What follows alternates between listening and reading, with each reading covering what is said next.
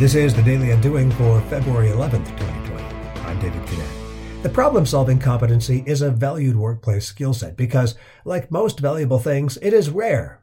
In the accelerated age in which we exist, getting things done fast is celebrated.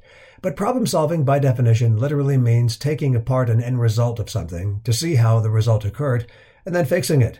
Ever tried untangling a shoelace in a hurry only to find the faster you attempt to do this, somehow the entanglement becomes a blood-boiling exercise in futility? And the only way to solve the problem is to stop, sit, hoist your foot up onto your other knee, and methodically untangle. We hate friction, and sometimes we feel we can simply overpower it, outwit it, or avoid it.